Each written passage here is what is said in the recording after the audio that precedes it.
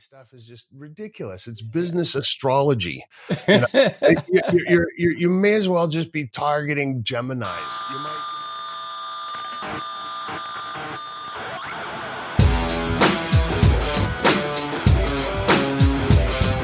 Hello and welcome to episode 164 of the Rockstar CMO effing marketing podcast. I'm your host, Ian Truscott. I'm no rockstar, but on this week's podcast, I chat with the true rockstars, my fabulous guests and chums that I've met on my journey from techie to CMO to share their marketing street knowledge. Come say hello. We are Rockstar CMO on LinkedIn or Twitter. I'll include links to me, my guests, and all the things we talk about in the show notes on rockstarcmo.com, and we are proud members of the Marketing Podcast Network. It's Saturday, the 29th of April. I hope you've had a great week. You are well and staying as sane as you feel you need to be. This week in the marketing studio, Jeff Clark and I discuss personalization in B2B. I'm delighted to go backstage with author and speaker David Allison and chat about his Valuegraphics work. And I wind down the week with Robert Rose in the Rockstar CMO virtual bar.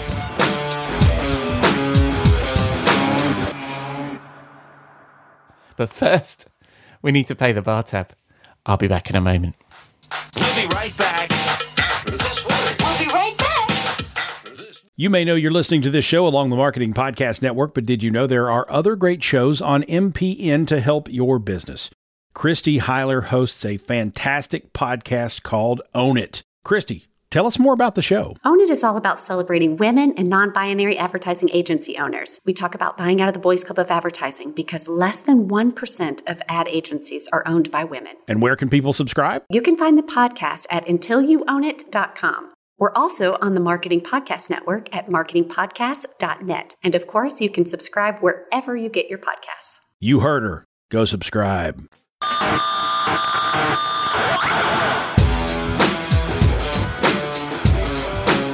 On to our first segment, the Marketing Studio with Jeff Clark, our weekly dose of marketing street knowledge from our resident Rockstar CMO strategy advisor and former Forrester research director.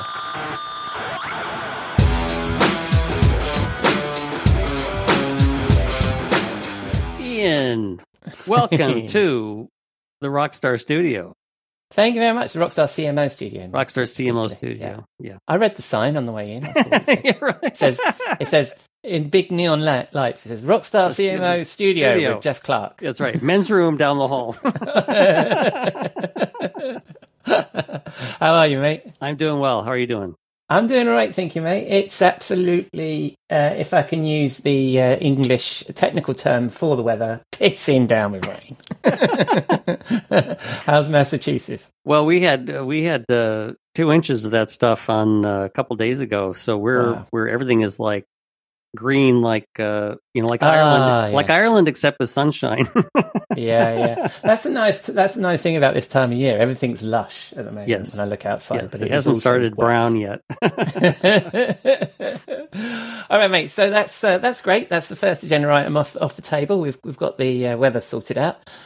Where this week, as I understand it, and I understand it because we do preparation, so it's not like I'm making this up.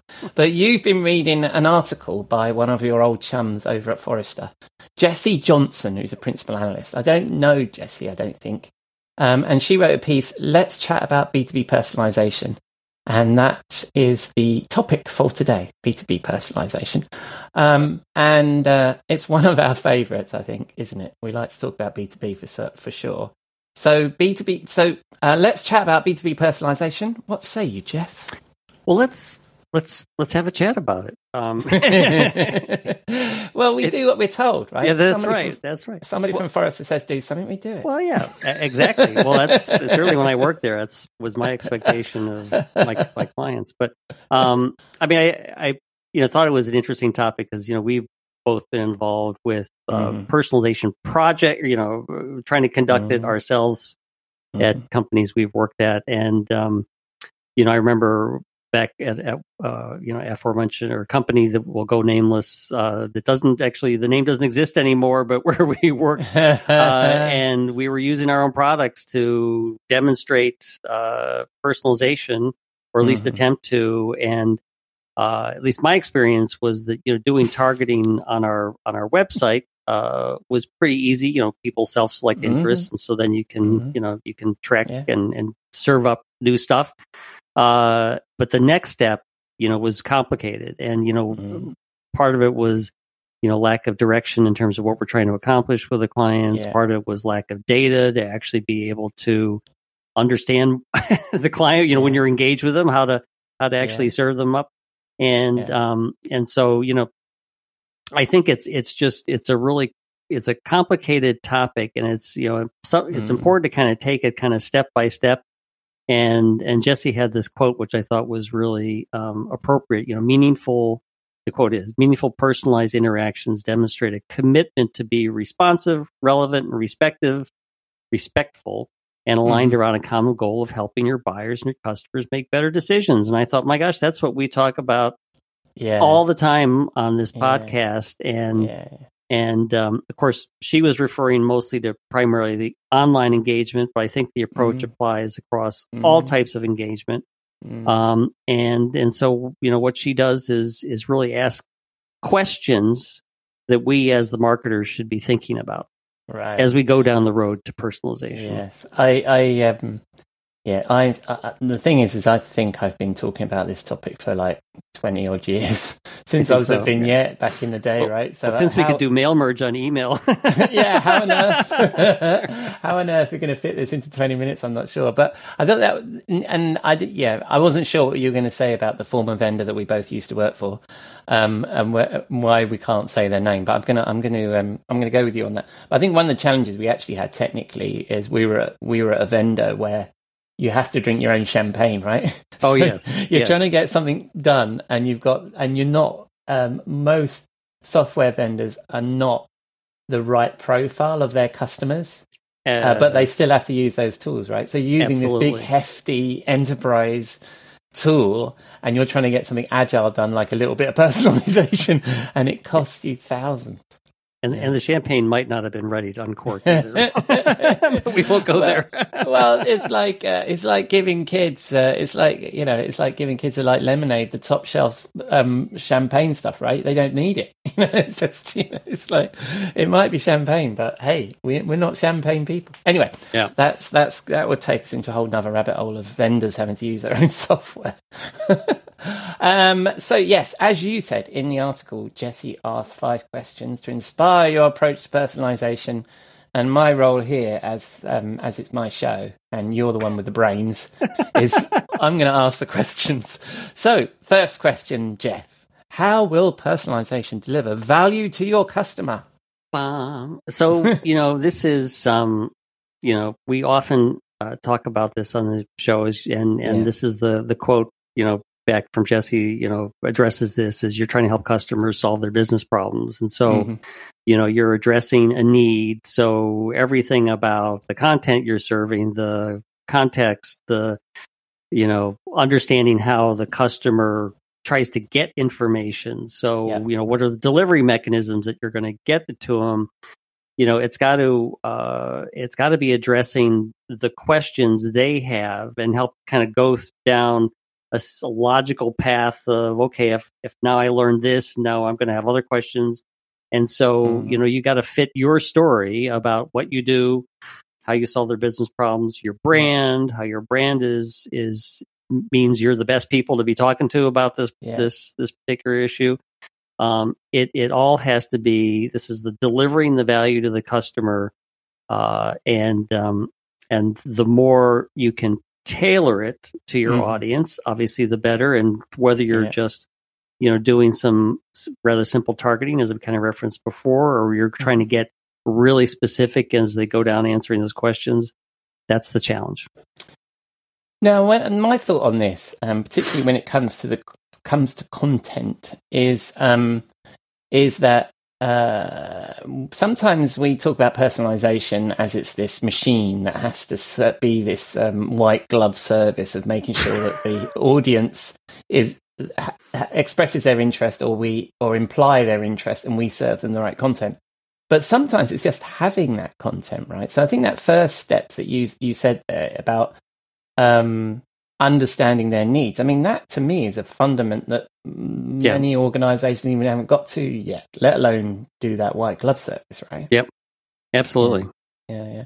So really, the answer to the question, how will personalization deliver value to your customer, is just delivering useful content. Yeah. And as much as people, particularly online, will do their own path to research and information, then your personalization techniques should all be about getting them to that content, whatever the right approach is. Yeah. Oh, absolutely, and I completely agree with that, because I think it's when people are absolutely interested in buying your product, they will do the research and they will find the content. Okay, so we don't hide it, but I don't know. Yep. It seems to me there is a certain amount of self-selection that will happen on this. Anyway, so number 2, we've only got to number 2. Sorry about that. It's my fault. At what point in a buying journey is personalization appropriate? It's so this is a great question, because this is where personalization is personalized, not to try to mount one personalization on top of another, but it's just that every situation, the situation like that's, you're at your company, or when we were back at our old company, or whatever, it's like you have to think about, your customers, what's going to be meaningful and relevant for them. What do they know already? Where are they in a process? What role do they play in decision making? You may have multiple people coming in from one organization. Some of them may be involved in the same, buying process. Some might be in something else.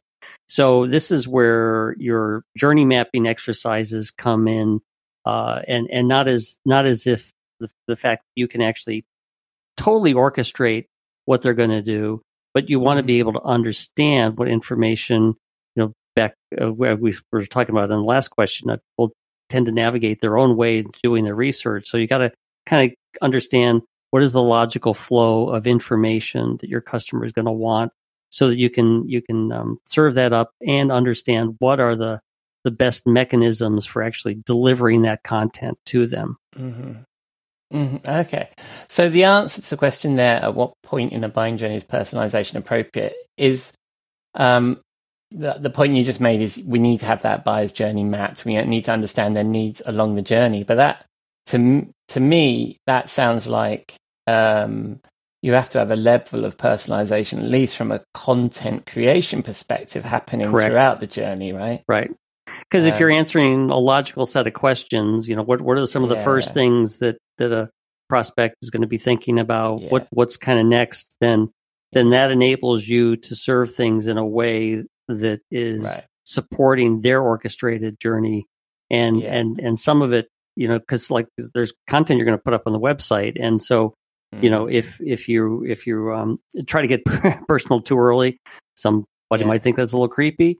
Obviously, if you're a customer, and you're part of a gated community for customers. Okay, the expectation is that you will be providing a personalized interactions, and so doing the journey mapping to find out kind of where and from point A to point B it makes sense is absolutely essential. Yeah, I mean, I agree. I'm kind of having a bit of a strange thought about this whole personalization thing here. Is what is it that Jesse's suggesting are we doing with our personalization? From my point of view so far is, particularly as we've discussed, the amount of time people are going to spend looking for content and doing their own research is, like, I think it's primarily just about creating a good content foundation at this point, isn't it? So, and I think I've said that a couple of times. So, okay, so the third question: how will the tactic and content be personalized? I think this probably gets to the bit I was wondering. This gets to what you were just talking about, because the content is the first thing you need to consider, and then you need to think about determining how they. If we go and we've done our needs analysis and we've understand how people consume information, what are the formats, what are the delivery mechanisms, now we can start to determine which of those mechanisms actually requires a personalized touch.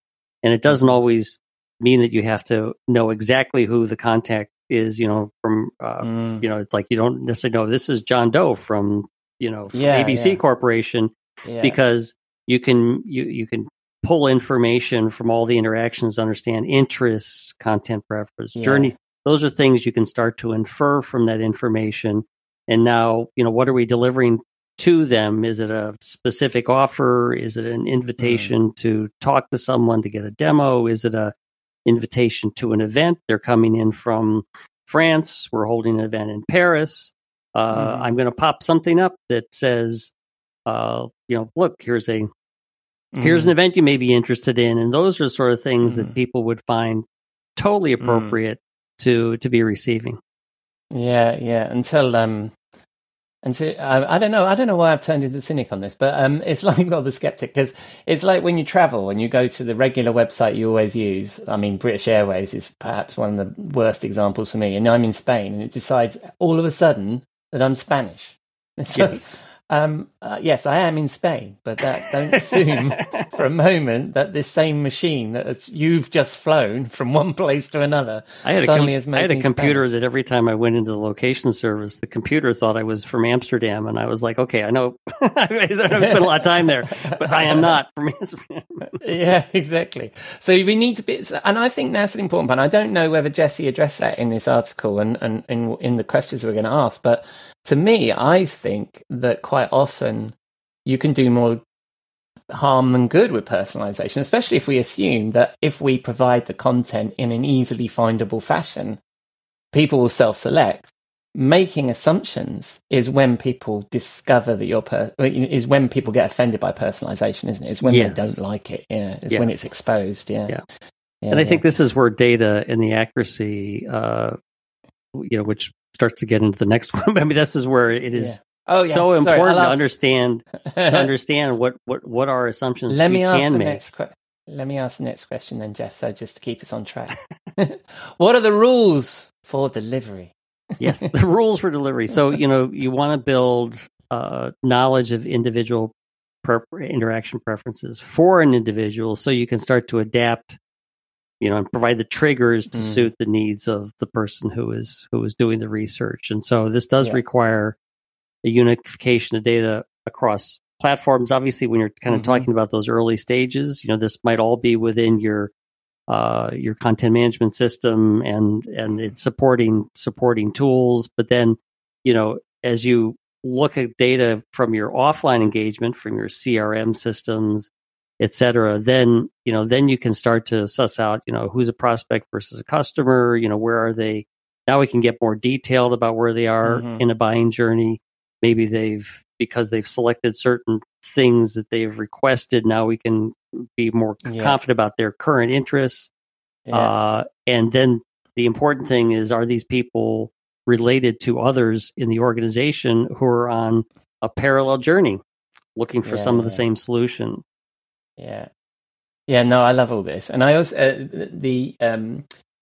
because I think it's a much nicer experience for the visitor, right? Because you're using implied data based on behavior, and also with any luck, you're not asking them to fill in a fucking form every time they want to download something because they recognize that you've arrived, right? Which is the thing that annoys me the most. Is you want 3 assets off of one website, and in the same session fill in the form 3 fucking times. Yeah. But if we get you to that event in Paris, you've filled out the form. Now we know who you are. Yeah, exactly. And I also think one of the nice things about this, where you're talking about the rules for delivery, it's probably one of those situations where if it's done really nicely, you don't actually notice. And I think that is the absolute high bar for personalization. If you don't notice it's happening, then it's great. I think so. Anyway, so those are the 4 questions. What's the 5th? I'm asking you. I'm the one asking the questions. Hang on. How do we know? How do we know that we're doing it right? I mean, God, it's like Jesse knows our 5 effing things. I mean, isn't it always we at the end? All right. So how do we know that we're doing it right, Jeff? Well, I think there's the short-term measures that anyone involved in digital marketing knows. Are we looking for activity? Are we looking for the behavior characteristics? Are we getting conversions on assets that they're downloading things, viewing things, etc.? And those are good because there's where you can see that the content and delivery mechanisms are successful themselves. But ultimately, I think you want to be looking at how are we progressing over the long term? Are we able to build profiles of individuals? Are we able to unify individuals into buying groups or organizations? Mhm. Are we able to increase engagement from certain audiences? I mean, one of the companies I worked for, we were totally focused on building engagement from the organizational level and then the individual level. And so we're looking at the number of active people, that we were in conversation with, both on and offline. And so those are the things where you can start to look at those types of metrics and see how those correlate to revenue. Because the more you can tie the success of your personalization approach to revenue, and it's not going to be a direct relationship, it's going to be more of a correlation.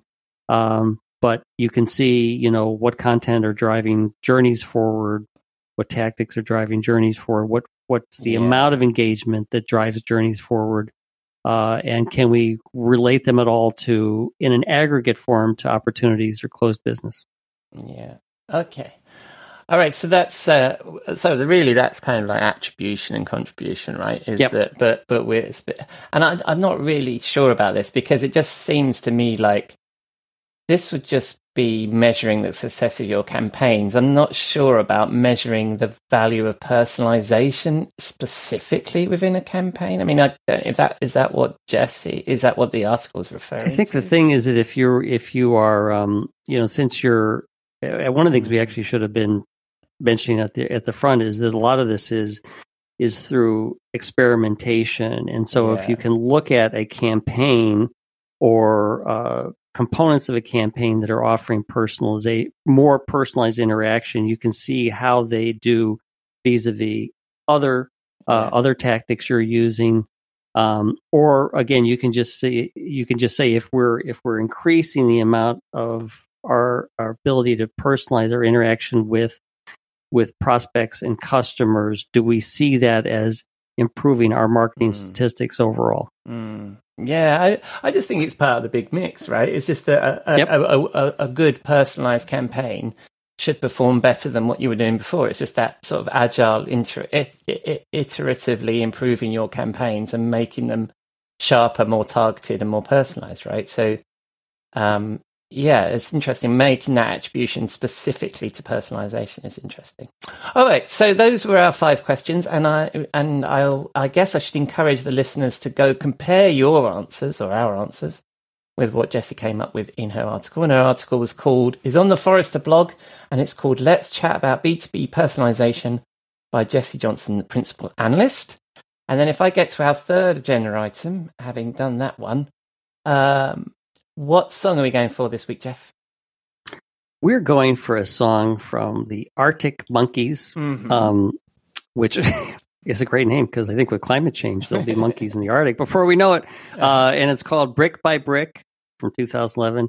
And I liked it because it says, I want to build you up brick by brick. I want to reconstruct brick by brick.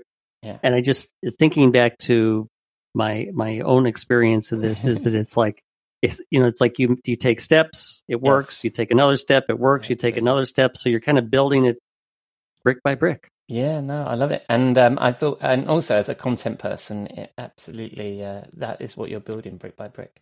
And also, Jeff, because I didn't let you play this last week, so that's right. I was like, we got to use this. So it's next week. So we're gonna play out with Brick by Brick by the Arctic Monkeys in 2011. And despite my cheekiness, will I be welcome in the studio next week? Yes, as long as you're not so skeptical. I don't know, man. It's just like I thought you were addressing the right question. So this poses questions.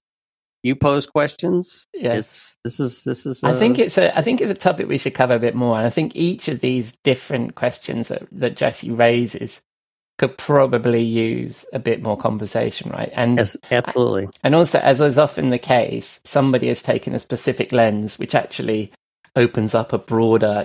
This is just good good marketing rather than it's about personalization or whatever the topic du jour is. All right, mate. Well, I'll see you next week in the studio then. Sounds good. Cheers, buddy. I wanna build you up. I wanna break you down. I'm gonna reconstruct. I wanna feel your love. Break by break.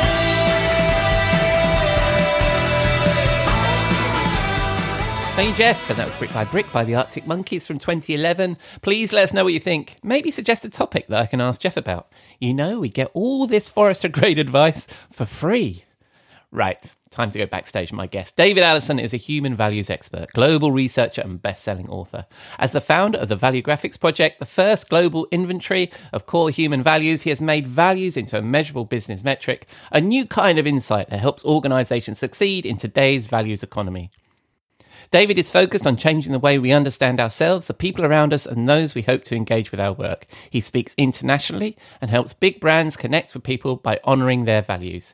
Inc. magazine named his last book one of the 10 best leadership books of the year, and he has recently published his new book, The Death of Demographics, Valuegraphic Marketing for a Values-Driven World.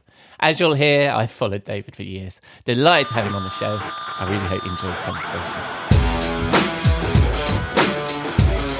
Welcome, David, to Rockstar CMO FM. How are you, my friend? I'm doing great. Thanks for having me over. Nice place you have here. It's an absolute delight. It's absolute delight. And as we were chatting beforehand, I've followed you for a while. I wrote a blog post about some of your work. I think it was back in 2019. You were kind enough to like it, I think, and then we connected on LinkedIn. So finally get you on the show is excellent. And also, I have to thank Katie Bradley Chernis, who's a big friend of the show, who actually pushed us finally to make this happen. So I think, Kate's amazing. Yeah, Kate, anybody listening, I'm already plugging her company's lately.ai. Go check it out. I won't say anymore, but go do it. You'll thank me later. Yeah, she's been on the show before. Did I say Katie or did I say Kate? I should say Kate. Anyway, for people that don't have that history with you, I've read that you've been called a value activist and you call yourself a human values expert. And I know you from your Valuegraphics work. I was inspired by your first book, as I was saying. And but for listeners that aren't familiar with your work, tell us a bit about yourself. Yeah, so I'm my name's David, and I live in Vancouver, Canada, and which is the most beautiful city on earth. And I have a marketing background, had my own marketing firm for a very long time, and like everybody else in marketing, we always start every project by trying to sit down and understand who's the target audience. And the tools we have to do that are demographics. So we take a look at age, income, gender, marital status, number of kids, all those kinds of things, and everything else, which kind of falls into a category of psychographics, all the other stuff we know. And there's fundamental flaws with both of them when it comes to understanding the people we're trying to influence. Demographics are a great way of putting a fence around a group of people, but they don't tell you who they are. They only tell you what they are. You know, women aren't all the same as each other. Millennials are not all the same as each other, despite what millennial experts want you to believe. Demographic cohorts, in fact, only resemble each other 10% of the time, according to our global database of close to 1 million surveys. So it's a great way to fence people off, but it's a really terrible way to understand who they are and how you can influence them. So psychographics are better. They're a record of everything that people have felt and their emotions and preferences and likes and their, click studies and geo-targeting and everything else, all that other data we've been collecting like crazy people for the last 10 years. But the problem with all of that is it comes from exactly the same place, which is the past, because we wrote it down. And we know it. So it's already happened. You can see patterns in the noise, and those can be very useful, but we're all trying to drive this car forward into the future and get people to do something tomorrow. So navigating the car by looking in the rearview mirror doesn't seem like the safest bet to me. So value graphics are the third way that we now have to look at people. And value graphics add to the mix. Values are about how people decide to do the things they're going to do. What values are driving them? What's the GPS system for this target audience So now you'd know with demographics what they are, with psychographics, how they've behaved so far. And with value graphics, you know what you need to say and do to get them to do something next. Mm-hmm. And that really, that's what inspired me, because the story I told in my blog post was I was at a conference and somebody was talking about millennials, and they read out a list of the things that millennials do. And I thought, I do that. I don't want to talk to people on the phone. I want to use chat. I'm tech savvy. And I thought, but I'm not a millennial. So if you try to reach out to me in the way you think you need to for my demographic, you would miss me because I behave like a millennial. And like a lot of times. It's nonsense. All of that age-based stuff is just ridiculous. It's business astrology. You may as well just be targeting Geminis. You might have a better chance of saying my audience is 74% Gemini and the remainder are Libra. Probably give you a better set of tools to go with. There is no such thing as generational cohort cohesion. Mm-hmm. I mentioned this briefly a moment ago, but we've done close to 1 million surveys now. And if we look at any demographic cohort and say, how similar are they across the values that drive people to make decisions, which, by the way, is a neurological fact. Right. You don't get to just say, well, I don't believe that values are really. No, values are how your brain works. Mm-hmm. There's a piece inside your prefrontal cortex, the insula, and its only job is to determine what you're going to do next. And it only has one set of tools, and that's your values. So you don't get a choice. Everybody listening, I'm sorry, this is how your brain works. So if you look at all those values around the world and say how many of those values are shared by people in different generational cohorts, or in fact, any demographic cohort, the answer is on average 10.5%. So round off for the sake of conversation, 10%. Yeah. What that means is this. If you try and target a group of millennials who earn $150,000 a year, who have a white collar job and are single, that's 4 different subsegments of a demographic cohort piled on top of each other for a larger group of people who now still only resemble each other 10% of the time. And then we spend $1 million talking to them. And you get the best possible thing you can hope for is a 10% return on that dollar, which is why we get all excited when we see a 3% return on a direct marketing piece. Like, oh my God, 3%! Pop the champagne corks. It's a 97% fail. Because we're using the wrong way to target people. Yeah. And the evidence keeps slapping us in the face. And instead of going, wow, that's terrible, we go, 3%'s amazing. Last time we only got 2.7. Yay, us. We all got to give our heads a shake here. Yeah, and I like the way you're focusing there on the 97%, because I'm always doing the same, and I always think that you're slightly annoying 97% of the people with your ads. So it's having a detrimental effect. And so that's the work. So you've described this work as value graphics, right? So these are things that bind people together. And I think what's interesting there as well is if you do any personal development work, people always, a coach will always talk to you about what are your values to understand your motivation. So as you say, that's an important part of our self, isn't it? Is our values. You can look at this from all the different fields of behavioral science, from psychology, sociology, psychiatry, neurology. I like to talk about the neurology piece because people seem to feel it's the most sciencey of the sciences. And so there is a piece in your brain, and this is what you do. As humans wake up every morning and run around all day making a million little decisions. What am I going to have for breakfast? What am I going to wear today? Where am I going to go? How am I going to get to work? Should I see this? Should I respond to that email? I shouldn't. Should I marry this person? Should I buy that car? Should I buy that house? Should I go on vacation? A million little decisions every day. And the way your brain does that is the insula, the aforementioned insula inside the aforementioned prefrontal cortex, says, all right, this is what we're trying to sort out. Let's see what's all the data I have to make a decision here. I've got sights and sounds and smells and memories and past experiences and how I feel today and all these other things. And it takes all of that stuff and it pushes it through a filtering mechanism called your values. So if something comes along that's going to be, let's say family is a really, really important value for you. It's one of the 56 values that drive everything that all humans do. If family is a really important value for you and something comes along that might be good for your family, your prefrontal cortex, your insula is going to go get that thing. And if you go get that thing, I'm going to reward you. I'm going to make you feel happy. Yeah. I'm going to pick you. You're going to be even just mildly pleased. Somehow I'm going to reward you by going to get that thing. And if something came along that was bad for family or even like just mildly annoying for family, your insula says, get away from that thing, get it off our radar. We don't even want to think about that anymore. And until you do, I'm going to incent you by making you feel stress and anxiety and pressure. So get that thing out of here. And then that's how we live. This is what we do from the moment we're conscious in the morning to the moment we fall asleep at night. It's all about chasing values alignment. Right. That's what human existence is.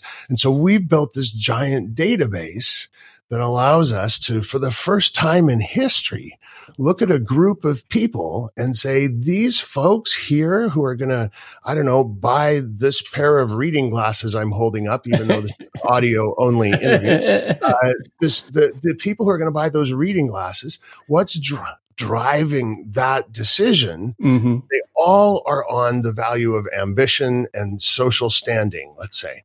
Yeah. So those are two of the values in the 56 values. So if we know our reading glass buyers are motivated entirely in their entire life around issues of ambition and social standing, then those better be freaking platinum reading glasses, with lenses ground by NASA scientists, and they better cost $2,000 and come in a gold case that sits on the dashboard of my Rolls Royce. Because that's what those folks are looking for, or some semblance thereof. Yeah, and all of this, I'm interested because, like I said, I got inspired by your first book, which is, I've got it in my hand for people that can't watch on video. We are all the same age now, and this is Valuegraphics, the end of demographic stereotypes. So this led to that work. What was the epiphany for you? How did you move from the dogma that we've all been following of demographics to then come up with this idea of Valuegraphics?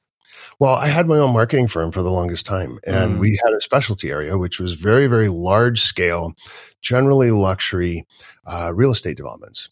So guys building big towers and resort communities would come to us and say, help us figure out how to sell this stuff.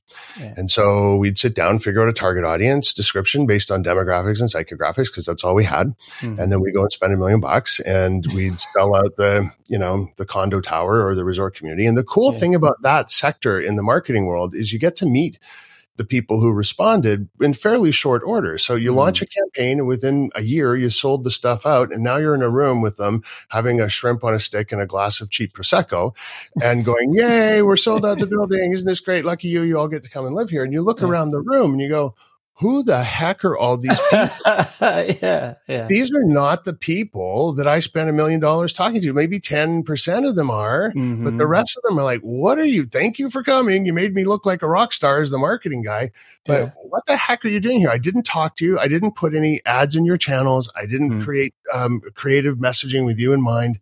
None of that. And yet here you are. And so when we set out to solve that problem, that's what led us into behavioral science and looking at how people decide to be in that room or any other metaphorical room we talk about in the marketing world. Yeah. And it turns out those people in that room actually were identical.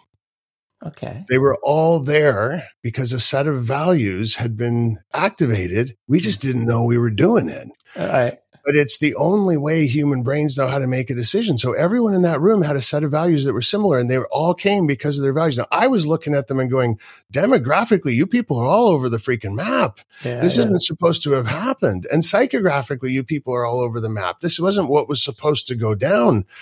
But I'm glad it did. So we were accidentally being successful. And now that we see with a different set of lenses, we can go back and look at that room and go, oh, if we had just looked inside you, if we just looked into your hearts, we would have seen that you were all driven by the same things. And in fact, everyone in the room they were all twins. They were all as closely aligned to each other as you could imagine. Right. So we just now have a data set and a methodology that allows us to take that accident out of the equation and to do it purposefully and say, let's understand why people will say yes before we start spending money so that we can just focus on the stuff that's going to move the needle and not waste our time talking about the stuff that's not going to make a difference. Yeah. That's pretty insightful. I mean, I think most of us would have looked at that room and gone, wait, yay, us, and then moved on to the next thing and not sat there and thought, how did this happen? Be like, we don't care. It happened. We did it for 10 years. Like, I don't know, on average, let's say 10 times a year. So 100 times I got slapped across the face with this observation. And eventually you're just like, yeah, I got to pay attention to this because I guess if we were a general marketing firm and we'd worked in all kinds of different sectors and we were doing brand work and all these other things, but no, it was just always spend $1 million, see what happens. Spend $1 million, see what happens. Spend $1 million, see what happens. And over and over and over. I'm not the smartest guy in the room, but eventually you get slapped around enough, you start to pay attention to what's happening. And so you came back and you wrote your book, and then I've read your book and stuff. Now, a lot of our audience are B2B people, and you were talking about a sort of a B2C kind of environment there that inspired you into this. Do you think this applies also to folks that are selling B2B as well, or marketing B2B as well as B2C? 100%. Yeah. B2B is nothing more than, I really don't like those like B2B and B2C. This is humans to humans, right? That's not my line. Somebody else uses that, but you don't magically change into a different being just because you've crossed the threshold into your work life. Yeah. You don't suddenly, throw your values out the window and grab a different set of values that you're going to use to make decisions when you're in the office. Yeah. It's still you.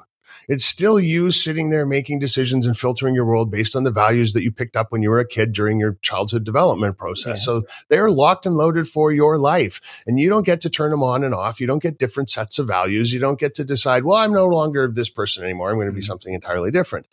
So yes, it works perfectly.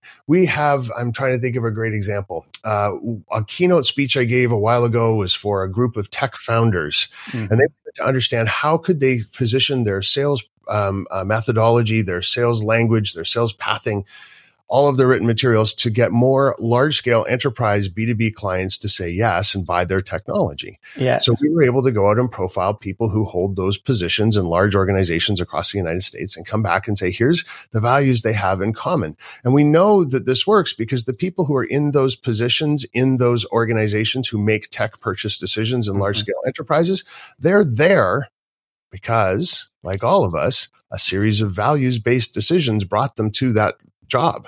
Right. To that occupation. So you talk to a bunch of them, ask them a few questions, compare what they say to the Valuegraphics database, the benchmark, and we can come back and go, you know what? The biggest thing in their life is personal growth. Right. They want to be a better version of themselves tomorrow than they are today. So you're going to try and sell them a B2B product. How is talking to you about your product going to make them a better version of themselves? Does it make them less stressed? Is it going to get the promotion that they're looking for? Mm-hmm. Don't talk to them about all those other things that you think are important. All they want to hear is that this is going to make them a better person. Exactly. Yeah, no, I love that. And I think that we talk a lot about needs now in B2B personas, which I think is a step forward for us anyway, to think about the customer as the hero in their own story kind of thing. That's what this sounds like, isn't it? It's understanding what does it mean for them, what you're saying, and applying that to those values. Yeah. And, I can't stress this enough. It's so broad based. Yeah. Everything happening in the world always comes back to people. It's a group of people making decisions to do one thing or another. It's a customer deciding to do something. Yeah. Social change, politics, the future of marketing, the future of business, the future of work. All of these topics are about how do we get people to do a thing we want them to do. That's what it all boils down to. We're all just trying to get some people to do a thing. And people are all about their values. Yeah.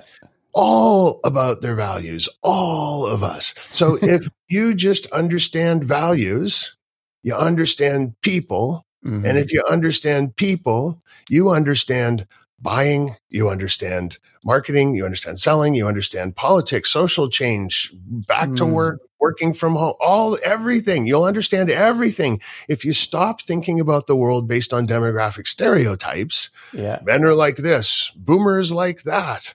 People who make $250,000 a year, they're all identical to each other and they believe this. Yeah.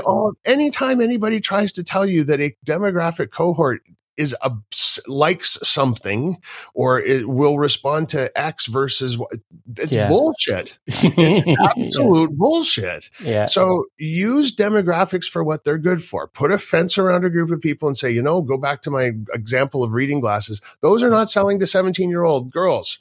They're big, wide reading glasses. They're for a man's big, giant head like mine. Nobody can see me, but I got the head the size.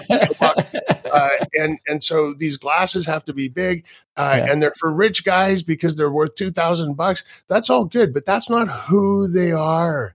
It's just what they are. So when you have a demographically described target audience of men who are 18 to 24, earn $50,000 a year in a white collar job and they're single, what you know about them is that they're men. They're 18 to 24. They have a white collar job and they're single. That's it. Full stop. That's all you know. Yeah. And we pretending that what are those guys like? Sports. Let's get a sports star to be and that's how you end up with like Michael Jordan being paid to shoot hoops for whatever, because they think, well, they're all going to like sports because they're all the same as each other. Yeah. They're not. And I've heard you describe this as, you just need to look at your own friends to realize how, different we all are, right? Exactly in the same demographic cohort. You're all different. I'd love to, and we've dived straight into the work, which is excellent. I wanted to learn a little bit more about you, and I've just looked at the clock and thought, no hope, right? But one of the things I really did want to touch on before I let you go is, I heard a quote from you on video on LinkedIn and you said, data is the love language of organizations, which is brilliant. And also, when you're talking to the C-suite, and we on this show talk a lot about how marketers should be talking to the C-suite and their colleagues on the senior team. And you said, no one listens to poetry, which I thought was also absolutely perfect. I'm going to steal both of those if you give me permission. And as marketers, we're all addicted to data. Now, you're saying that this value graphic stuff, and I know I've made a big leap forward, is actually is sound data that means we can bring our customers and our people into the boardroom. Have I understood that right? Yeah. So as quickly as I can, because I know we're at the end of our time together, but here's how this goes. We've spent decades trying to erase humanness from organizations because humanity, human behavior, human nature is risky. It's emotional. It's irrational. It's illogical. It makes no sense. And it can't fit on a nice little tidy spreadsheet with all the other data that the C-suite likes to look at and say, here's how we're going to make a decision about this thing versus that thing. We all want to use data to make decisions because it saves our own butts. If something goes horribly wrong, it's not your fault. The data said you should do this. So we're addicted to data as a way to run organizations. So fine. If you accept that as a fact, that's cool. But right now, at this moment in history, where more than ever with the advent of AI and all these new technologies that are coming at us, we need to bring our humanness. It's what we will win at. AI is going to be the best technology. We aren't going to compete with AI. We have to be the thing that AI can't be, which is the most amazing humans possible. We have to embrace that irrational, emotional, illogical human nature. That's a fact. We need to bring that into the decision-making process, into those C-suites. And so how are we going to do that? We have to speak the language of corporations, which is data. So now we have value graphics that takes values, turns it into data, so we can give values and our shared humanity a seat at the boardroom table. Right next to the CFO and the CMO and the CEO should be the chief values officer, whose responsibility is to make sure that everything that happens inside that organization is aligned with humans. Yeah, no, I love that, because that's so much the sentiment right now, isn't it? That we need to have more empathy with our customers, with our audience, with our staff. And this brings that data together that we can now understand the values of our people, right? Whether those are our people as in our tribe. And not just poetry, not just sitting around going, what are our values? Collaboration's a nice one. We all like that word. Yeah. And we better say diversity or we're going to be canceled. So that's one. And so that's what we do. We sit around and we pick words. And then we put them up on the wall behind the receptionist and go, there's our values. Yeah. Like, it's nonsense. I call it 6 vice presidents and a box of donuts. That's how we figure out what our values are. It's nonsensical. You've been in some of my meetings, mate. Anyway, so just 2 more things. One is, I just want to quickly mention that you've published your new book, The Death of Demographics. That's out, isn't it? That's yes. Because The Death of Demographics. It's available at an Amazon, a local tiny little retailer called Amazon near you. I'm sorry it's not in bookstores, but bookstores don't know about it yet. So go tell your bookstore they need to stock it, and then maybe we can take the money away from Amazon. But yeah, Death of Demographics. It's on Amazon.com.uk. All the other dots. All right. And then I just want to slide in my last question because I know I just want to hear this from you. Right. So we have a regular feature, the Rockstar CMO Swimming Pool, where we throw all the bullshit, snake oil, and overhyped trends that plague this industry we love. What would you chuck in, David? What would I chuck in the swimming pool like a drunken rock star? Yep. My last boss. Being serious, demographic stereotypes. Absolutely. Like, if we stop thinking that the right way to look at people is based on whether they're black or white or young or old or rich or poor or gay or straight, then we can turn the volume down and find some unity in these issues that plague us, like racism and sexism and ageism and homophobia. And these are all demographically driven issues that we're grappling with, and not very much successfully, I might say. Wow. And it's because we keep looking at people and going, oh, there's a group of people, another group of people we need to understand. Are they male or female? How old are they? How much money do they make? What color is their skin? So we're just reinforcing that that's the right way to look at each other. And it's not. The right way to look at each other is to understand is what's in each other's hearts. And if we could just do that, if we just change the way we look at people, we can change the world. Yeah, I love that. And that's the fascinating thing about your work, about the depth it goes to, right? It's not just some great stuff to use as a marketer, but it's great stuff for the world, I think. So fascinating stuff. And I would encourage the listener to go and do the research because I have not been able to do it justice in like 25 minutes. And finally, David, when people spin the dial on the interwebs, where they're going to find you? 3 places. I live on LinkedIn, so just David Allison on LinkedIn, or I think Valuegraphics will get you to my company site. And two web addresses. One for my work as a speaker, which is very important to me, and that's davidallisoninc.com. And then the company site, the research company, is valuegraphics.com. Yeah, splendid. Well, it's great to catch up with you finally and have you on the show. So thanks very much for your time. I know we're both pressed for time this afternoon, so I'll get us going. Thank you very much, mate. I'll speak to you soon. Thank you. Cheers. Bye-bye. Thank you, David. I'm fascinated by his work, and 20 minutes was not enough to cover it. So I hope to have him back, and I'll include all of his links in the show notes. Right, it's time to wind down in the Rockstar CMO virtual bar and join my friend and content marketing guru, Robert Rose, chief troublemaker at the Content Advisory, for a cocktail and a marketing thought. Good evening, Robert. What are you drinking? Hello, my friend. Welcome. What, wait a minute.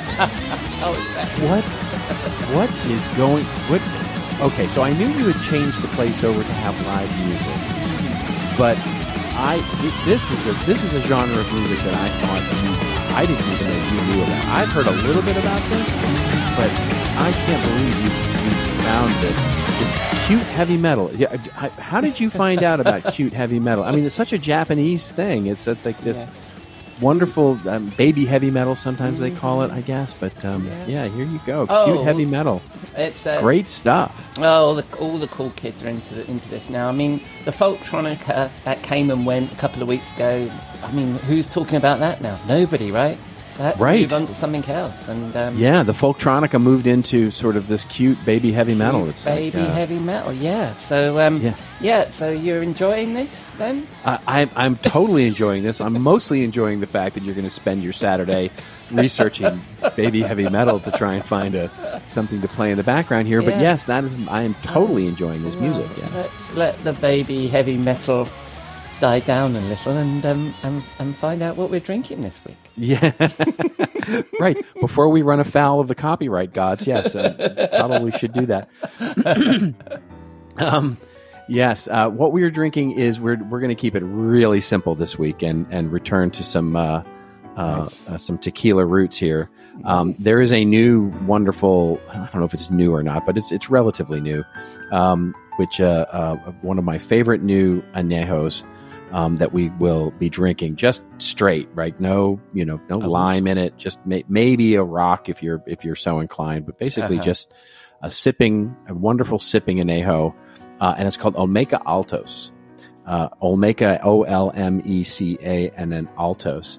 It is not expensive. It is not an expensive añejo, but it is a unique tasting, lovely sipping añejo, and we're just going to have a nice, really just nice, smooth set of drinks here, and just have a nice sip of these things. It's just a lovely way to end an evening. That sounds lovely. Well, I am going to attempt to make that extremely complicated drink using only the ingredients on my desktop bar. Oh, fantastic! So I'm gonna. I know you said. I know you said I was allowed to put a rock in there. So I'm gonna drop some ice in, and then I'm going to use what I think we've already agreed, and it's probably not such a nice sipping añejo, but it is the most English of tequilas. It is, of course, Hendrick's Gin. Ah, yes. So I shall hang on a minute. Yes. A little bit of that. Neither tequila nor an añejo, but yes. No, that's true, but it's what I've got on my desk. Yeah. And then to replace the fact that you put nothing else in it,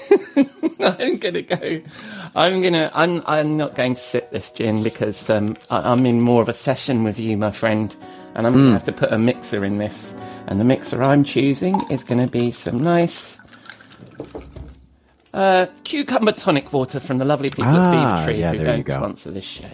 There you go. And let me give that a try. An excellent choice as usual, Robert. I could drink one of these every week. I suspect you might. And yes. Where are you whisking us away to with this very classy beverage?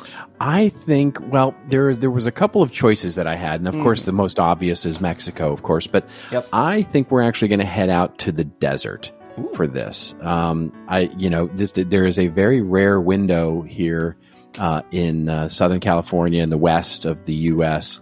where the desert is actually pleasurable.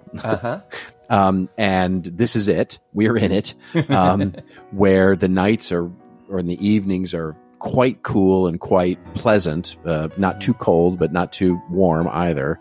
So sort of, again, forgive the Fahrenheit here, but, in the mid 70s to low 70s, nice. In the evening. And then, of course, dipping down into the low 60s in the night. And then, of course, it gets hot during the day, but that's lovely and hot and dry. So we're going to head out to Joshua Tree. And Joshua Tree is it's here in California. And of course, it's out in the desert. Mm-hmm. And there are some really wonderful sort of just out in the middle of nowhere types of places to sit and have drinks and or food. Some great Mexican food places, but of course it doesn't really matter.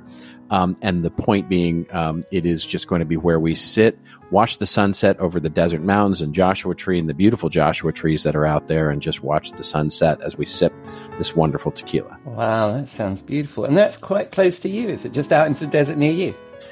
It is close, relatively speaking, but not close so that you can just make it a day trip or something. It's, right. It's because of traffic and the way that the freeways run and all of that. It's probably a 2-hour drive from where I am right now. Nice, very nice. All right, so I don't think that particular vision and these lovely drinks need spoiling with conversation about marketing, but inevitably that's where the conversation will go. He said with a sigh, inevitably, I have to fill the show's 20 minutes here. So what the hell are we going to talk about?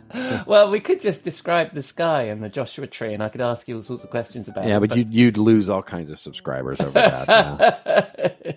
Well, I don't know, maybe. But then, no, because the nice thing about this is your marketing thought, not mine. So I think that's why people stay. So what's your marketing thought for this week? Well, I'm thinking about change that sticks. Uh-huh. This is something that is always top of mind to me as a consultant Yeah. in the space that I'm in, where content strategy, content marketing is usually some kind of disruptive change that really affects the way a lot of people do their jobs. And especially now in modern marketing, when marketing teams are so siloed off from each other, the question always becomes, well, thinking about how do you make this disruptive change management stick. There's a old joke that I recently thought about. And so the joke is not that funny, but the joke nonetheless. There's two hikers out in the woods, and they round this bend in the trail, and they come face to face with a big, huge, angry bear. And so one of the hikers drops to his knee, fetches his running shoes out of his backpack, and starts lacing them up. And the other hiker simply stares at him and says, "Well, there's no way you're going to outrun that bear." And the kneeling hiker stands up, shoes laced up, says, "I don't have to be faster than the bear. I only have to be faster than you," and runs off. Now, joke's not that funny, of course, but the point of it is interesting, because it's how I often see siloed marketing teams, which is an interesting. So just to put it into context, we were working with a client last month, marketing director at a large Fortune 500 financial services company. And we're talking about, the fact that they might want to do some projects with us, right? So, and we eventually did win the project, but basically it was interesting because 5 years ago, we had also worked with this same company. Oh, wow. And so I was relaying the work. I was like, "Oh, that's so great that you're calling. 5 years ago, we worked with you, and we talked about the team and this same kind of project we were going to be talking about here." And then on our first call, the marketing director, she said, "Well, I'm confused. Who were the people that you had worked on that project? Because, I have never heard of it." So I told her the name of the team members, and she laughed, and she's like, "Oh, I remember them. They were a very fast moving, disruptive team. Most of them are gone now." So this is the first time I'm ever hearing details of that project. Right. And that's a fascinating thing to me, because this is a common thing that we hear in marketing these days, where there's this, innovation, let's call it an innovation gap, right? Because we have sort of our sort of perceptions, right? You go to a conference, you read a magazine article, you read a case study about some cool, new, innovative thing that a company is doing. And we all assume, you make the assumption that when you hear that case study or that thing at the conference, or you read about it or whatever, you sort of picture everybody in the company, including, by the way, the CMO, sort of, kicking up her heels going, "Yes, I approved that wonderful strategy. Thank you very much. It's awesome. And yes, I take great pride in the fact that the teams are all working together in this cool, innovative, disruptive way." And it's almost never the case, right? Yeah. Not only has the other teams not done the innovative, cool project, but they maybe never even heard of it, right? Mm-hmm. So the bear of evolving strategies, they're chasing the business, and one marketing team may be outrunning its friends. And there's certainly interesting challenges with that. But the biggest one, and the one that we can certainly chat about, is that it's not always a good thing to outrun your friends in the business, right? So where in the woods, it's a nice thing because, your friend gets mauled by a bear and you don't. But in the real world, we see this actually really coming back to harm or hurt the team that's outrunning the others. Mm-hmm. Because what ends up happening is, and so many times we work with a team and they'll go, yeah, we're going to communicate to the others this thing. Yeah, we don't want to talk to them now because they'll just slow us down, right? They'll slow us down, or they'll want to do stuff that we don't want to do. And let's just do us now, and then we'll figure out how to communicate it later. And again, while we find that, yes, you can get some short-term agility, you get some short-term speed, it can also leave you out there alone. Mm. And one client in particular, we watched as their team did this cool, awesome new customer-facing, they did this awesome digital publication. It was beautiful. They launched it. It was disruptive. And they put their heads down and worked on it, and they were way out ahead of their colleagues. And what they failed to notice was the entire rest of the organization had pivoted away from that kind of thing and moved into like account-based marketing. Right. And so when they realized how far the gap had become between them, Well, then they spent months trying to, oh, no, we, getting this retroactive buy-in, like, no, we didn't mean that. Hold on, wait a minute. And ultimately, the rest of the organization went, yeah, it's useless to us. And they turned the whole thing off. They turned the whole digital publication off. Wow. And so the answer, what is the answer? Well, the answer is that, and I've said this before, I've said it on this show, I've said it on other shows, 90% of a modern content strategy has nothing to do with the content. Yeah. It is all about communication.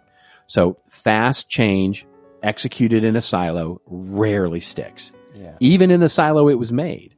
And so you've got to create an active communication effort from the beginning of the change, and not just at the end of the change, but after the change has already happened. And, it's an enduring thing to make sure that the change sticks. It's not no news is good news. You've got to keep that enduring communication with your team, building an internal comms plan, executing that internal comms plan, and maintaining that external comms plan or internal comms plan over years. Yeah. And so I've just realized after doing this for 20 years, de-siloing marketing teams, not going to happen. It's just not going to happen. It's just, you're just not going to do it. But bridging the silos with an effective communications and collaboration plan is possible. Yeah. And that's at least what we can do to make sure that the change that we create, the disruptive innovation, sticks. Mm-hmm. Mm-hmm. I love that. And I've witnessed sometimes that happening. And also that, I think that's interesting about that corporate memory that you referred to. Like you were talking to the same client 5 years later and everybody had moved on. And like you say, because the strategy hadn't stuck, the corporate memory was lost of these things that they presumably. That's right. Yeah, that's right.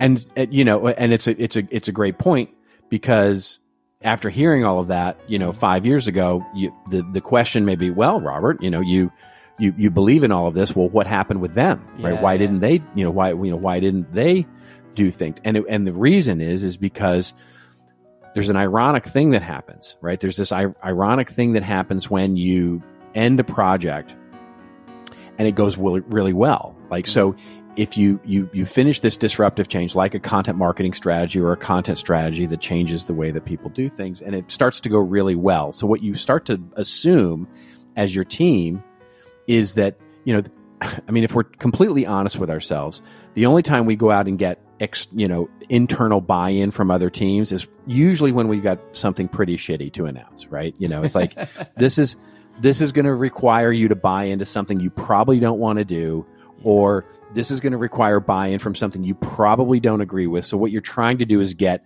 at least alignment, right? So you're trying, but the opposite happens when we do something so awesome that works really well. We just kind of assume, oh, the rest of the company must know. Because it's going so well for us, it must be going well for them. And so and that's what happened here. Was it went really well, and they just sort of assumed that their internal comms plan went great and everything was hunky-dory and things were going well for them. The people that they'd rolled it out to were in acceptance of it. Things were great, and they stopped. They didn't do the enduring part of that internal comms plan, and thus, as you say, the corporate memory got really forgetful fast. Yeah. Well, I also think that sometimes you get enough permission to get rolling and everybody gets really excited about that part of it, and you avoid the difficult conversations or getting other people involved because you're just having, it's great fun what we're getting done and moving forward, but the next gateway is coming, and you don't know, and if you haven't got the company and other stakeholders on board, you're going to fall at that gateway. Whereas right now, it's as a Skunkworks project or a POC, or you're just getting up and running, or we can do this without everybody. This is great. At some point, you are going to need to engage with other people and have those difficult conversations earlier, aren't you? Yeah, and the time to have them is from the very beginning, right? You know what I mean? It's like you can start to get you can start to have the harder conversations, the places where you're going to need help. You're going to have people do things that they haven't done before. You're going to have things that people may not want to do. Mm-hmm. And you can start to identify those things and figure out how you can make, it's always the what's in it for me kind of conversation, right? How is changing the way I do my job going to, benefit you, but more importantly, how is it going to benefit me? Yeah. And so you have those conversations earlier, to identify where you're going to need more of the enduring thing, but more importantly, where you need to make it successful. But then don't forget, after you've done that, to reiterate it and create it and go after the people who need to know, but may not be, ultimately affected, right? One of our clients did such an amazing job of this.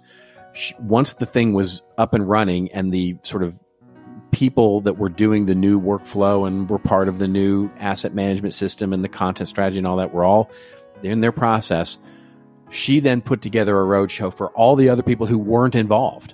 Right. To basically say, hey, we did this cool new thing, and I know this doesn't affect you, but look, it's this really awesome new thing. If you want to do it in your division, or if you're doing it in your region, or if you're going to do it, this is something you can learn from, right? So it becomes a business-oriented change that actually worked, even for those places that weren't ultimately affected in the first go-round. Yeah, it's marketing the marketing, isn't it? Well, that's it. Yeah, great. Yep, yeah, exactly absolutely. right. Yeah. No, I think it's great, and I think that the other thing is those questions that you were just talking about at the beginning. Don't think that just because you can move forward without answering those questions today, that those questions aren't going to come circling right back tomorrow, and they may be harder and may cripple your project. Get that stuff out of the way early for sure. Yeah. Well, or acknowledge that you're not going to do that, and understand the risks, right? Yeah. I just think, in other words, the real shame of it is that what this, for example, this particular client, ultimately probably, and it's hard to say this out loud because I don't want to talk myself out of business here, but if they had done this the right way, they could have literally gone back to what the project we had done before and gone, we can learn the same lessons, right? Things probably haven't changed that much, so we can, but now they're going to do it again, and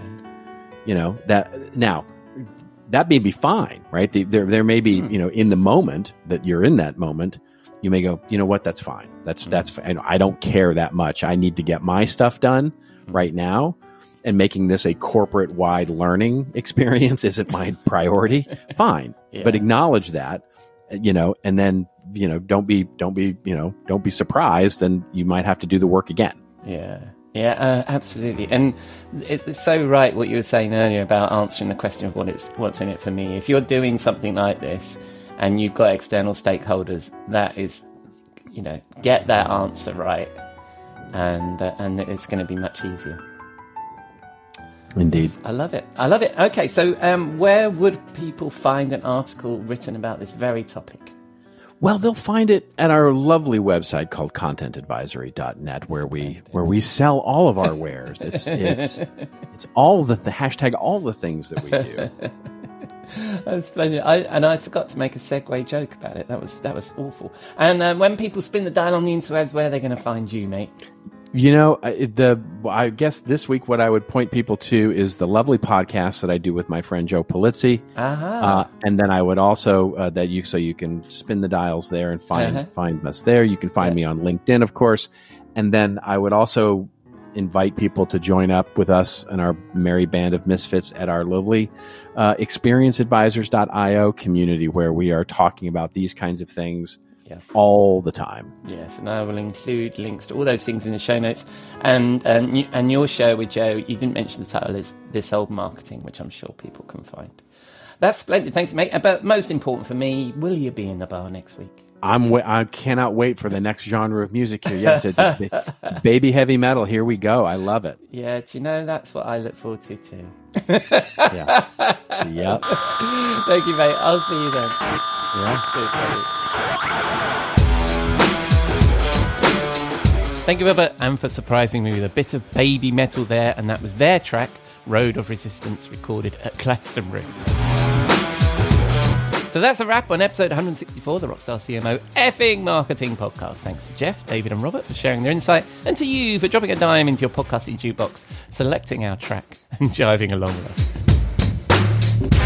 Please let us know what you think. You can contact us through our website, rockstarcmo.com. Catch us on the socials. We are Rockstar CMO just about everywhere. Or leave a rating or review in your favourite podcast app.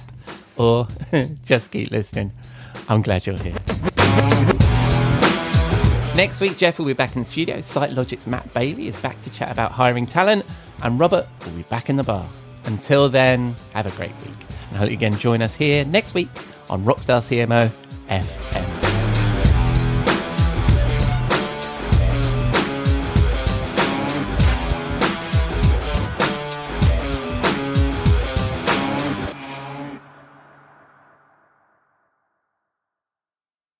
This podcast is heard along the Marketing Podcast Network. For more great marketing podcasts, visit marketingpodcasts.net.